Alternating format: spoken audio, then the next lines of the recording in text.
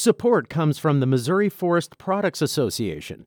Missouri produces wood pallets, railroad ties, white oak barrels, hardwood floors, and more.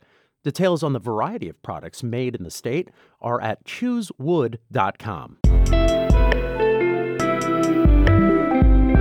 From the St. Louis Public Radio Newsroom, this is The Gateway. It's Thursday, January 16th. I'm Wayne Pratt. Ahead, St. Louis area faith leaders have added additional security in recent years after a series of attacks in houses of worship. The days of you all come on in and the doors are open and anybody and everybody can just walk in isn't safe anymore. Some congregations are allowing guns inside religious spaces. Others have resisted the idea. St. Louis Public Radio's Shayla Farzan will have that story in a few minutes. First, the headlines. Missouri's governor is making workforce development a priority for 2020. As St. Louis Public Radio's Jacqueline Driscoll reports, that is one of the takeaways from yesterday's State of the State address from Mike Parson. Much of the speech was a highlight reel from Parson's time in office. He cited a growth in wages and record low unemployment. He also addressed some of the lows, specifically the spike in gun violence across the state. He pledged support for the Second Amendment, but we all have to understand the very real issues of violent crime affecting our neighborhoods and the potential consequences of doing nothing. In addition to funding for witness protection programs and mental health resources, he asked to strengthen laws surrounding violent criminals, alluding to his previous support for some so-called red flag laws. Democrats were critical, though. They say the Republican Party continues to stand in the way of any meaningful reform. In Jefferson City, I'm Jacqueline Driscoll, St. Louis Public Radio. We have a bit more on the Democratic response that Jacqueline just touched on. State Auditor Nicole Galloway delivered the party's official reaction. She is challenging Parson in the race for governor. Galloway focused on the drop in Medicaid rolls in a video response to the State of the State. Access to health care is a right, and you shouldn't have to decide between putting food on the table for your family and getting the health care that you need for you or your kids. Galloway says Parson helped cause more than 100,000 children to lose their coverage since the beginning of 2018. In other news, airport privatization is officially off the table for St. Louis Lambert International. As St. Louis Public Radio's Corinne Ruff reports, members of the St. Louis Board of Estimate and Apportionment have voted unanimously to end the process. Mayor Lyda Krewson announced last month her intention to pull the plug on airport privatization. At the time, she cited a lack of support in the business community. Now she says she's in talks with regional leaders and others about what's next. Whatever may come of that, Comptroller Darlene Green says she's glad the current process is over. She's been a vocal opponent. It's a clear victory for the citizens of St. Louis, and now it's time for us to move forward to develop the airport grounds and continue to operate that airport in a very efficient manner. The city has not yet withdrawn its application with the Federal Aviation Administration, which allowed it to explore privatization. I'm Corinne Ruff, St. Louis Public Radio. A Metro East marijuana dispensary will only sell medical cannabis on Mondays for the rest of the year. The company that operates HCI Alternatives in Collinsville says the decision will allow workers to focus on helping more than 6,000 medical marijuana patients. Also, a second Metro East dispensary has been awarded a recreational marijuana license. The Green Solution in Sauget has been approved for what the state defines as an adult-use cannabis license. A company official tells the Belleville News-Democrat that a date for recreational marijuana sales in Sauget has not been determined. We are about to roll out a new podcast at St. Louis Public Radio, Wake Up to Politics from Gabe Fleischer. The 18-year-old has been writing a politics newsletter since he was in third grade. It grew to 50,000 subscribers. The first episode of Wake Up to Politics will be released January 24th. That will be on stlpublicradio.org or wherever you get your podcasts. Houses of worship are supposed to be sacred spaces, but in the past 2 years, gunmen have killed dozens of people inside U.S. churches and synagogues. Some faith leaders in St. Louis have strengthened their security measures, even allowing certain congregants to bring guns to services.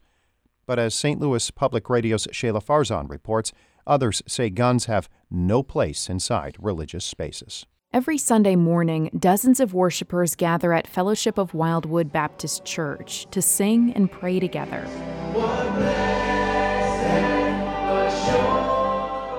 One congregant sits off to the side, in a dark corner. He scans the crowd, his posture alert and his hand on his hip. Tucked away under his clothes is a gun. He's one of about a dozen people in this congregation who are allowed to bring guns to church, says Pastor Ryan Bowman. He calls their volunteer security team the Sheepdog Ministry. Oftentimes the church or the body of Christ is referred to as the sheep, the flock of Christ, and so there are those that have been entrusted with safety and security to watch out over the flock. Leaders from the Wildwood Church started thinking more seriously about security after a gunman shot and killed a pastor in 2009 at First Baptist Church in Maryville. They hired 2 St. Louis County police officers to stand guard at a cost of about $20,000 per year. And a few years ago, they took it one step further and decided to allow certain trained congregants to bring guns. Fellowship of Wildwood member Caitlin DeFries isn't bothered by the idea of guns at church.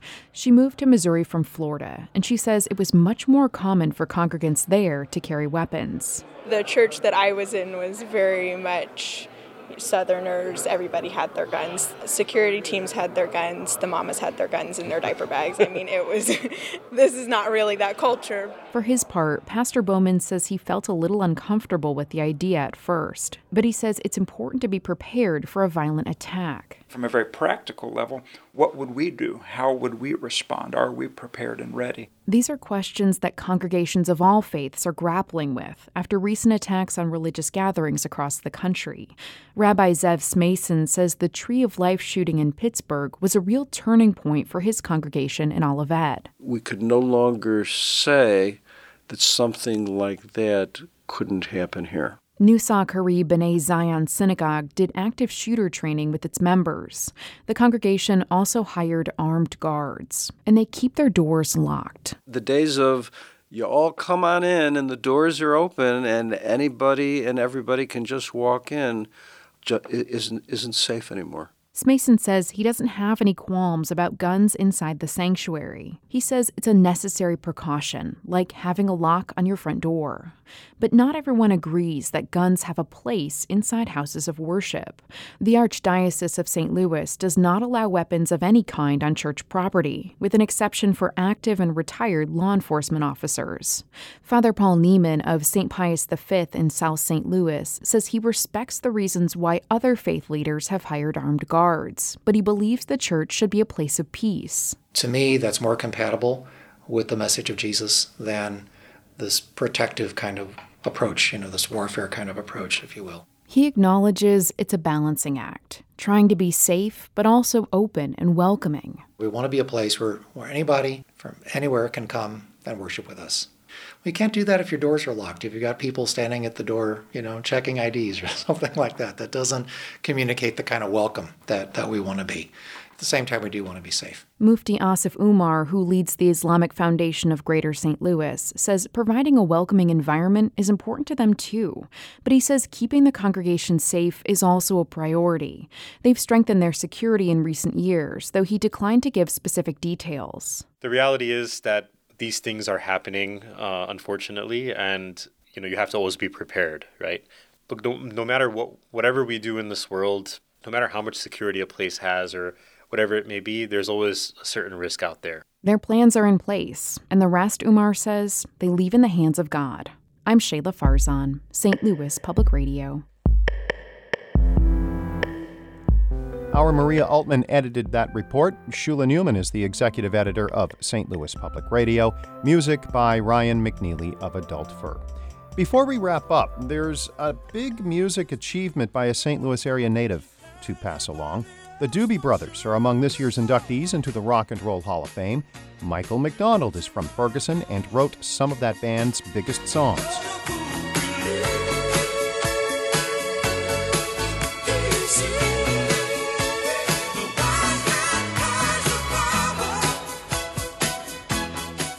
What a Fool Believes won the Grammy for Record of the Year in 1980. McDonald co-wrote it with Kenny Loggins. The Doobie Brothers will be inducted into the Rock and Roll Hall of Fame on May 2nd. I'm Wayne Pratt, and from the St. Louis Public Radio Newsroom, this has been The Gateway.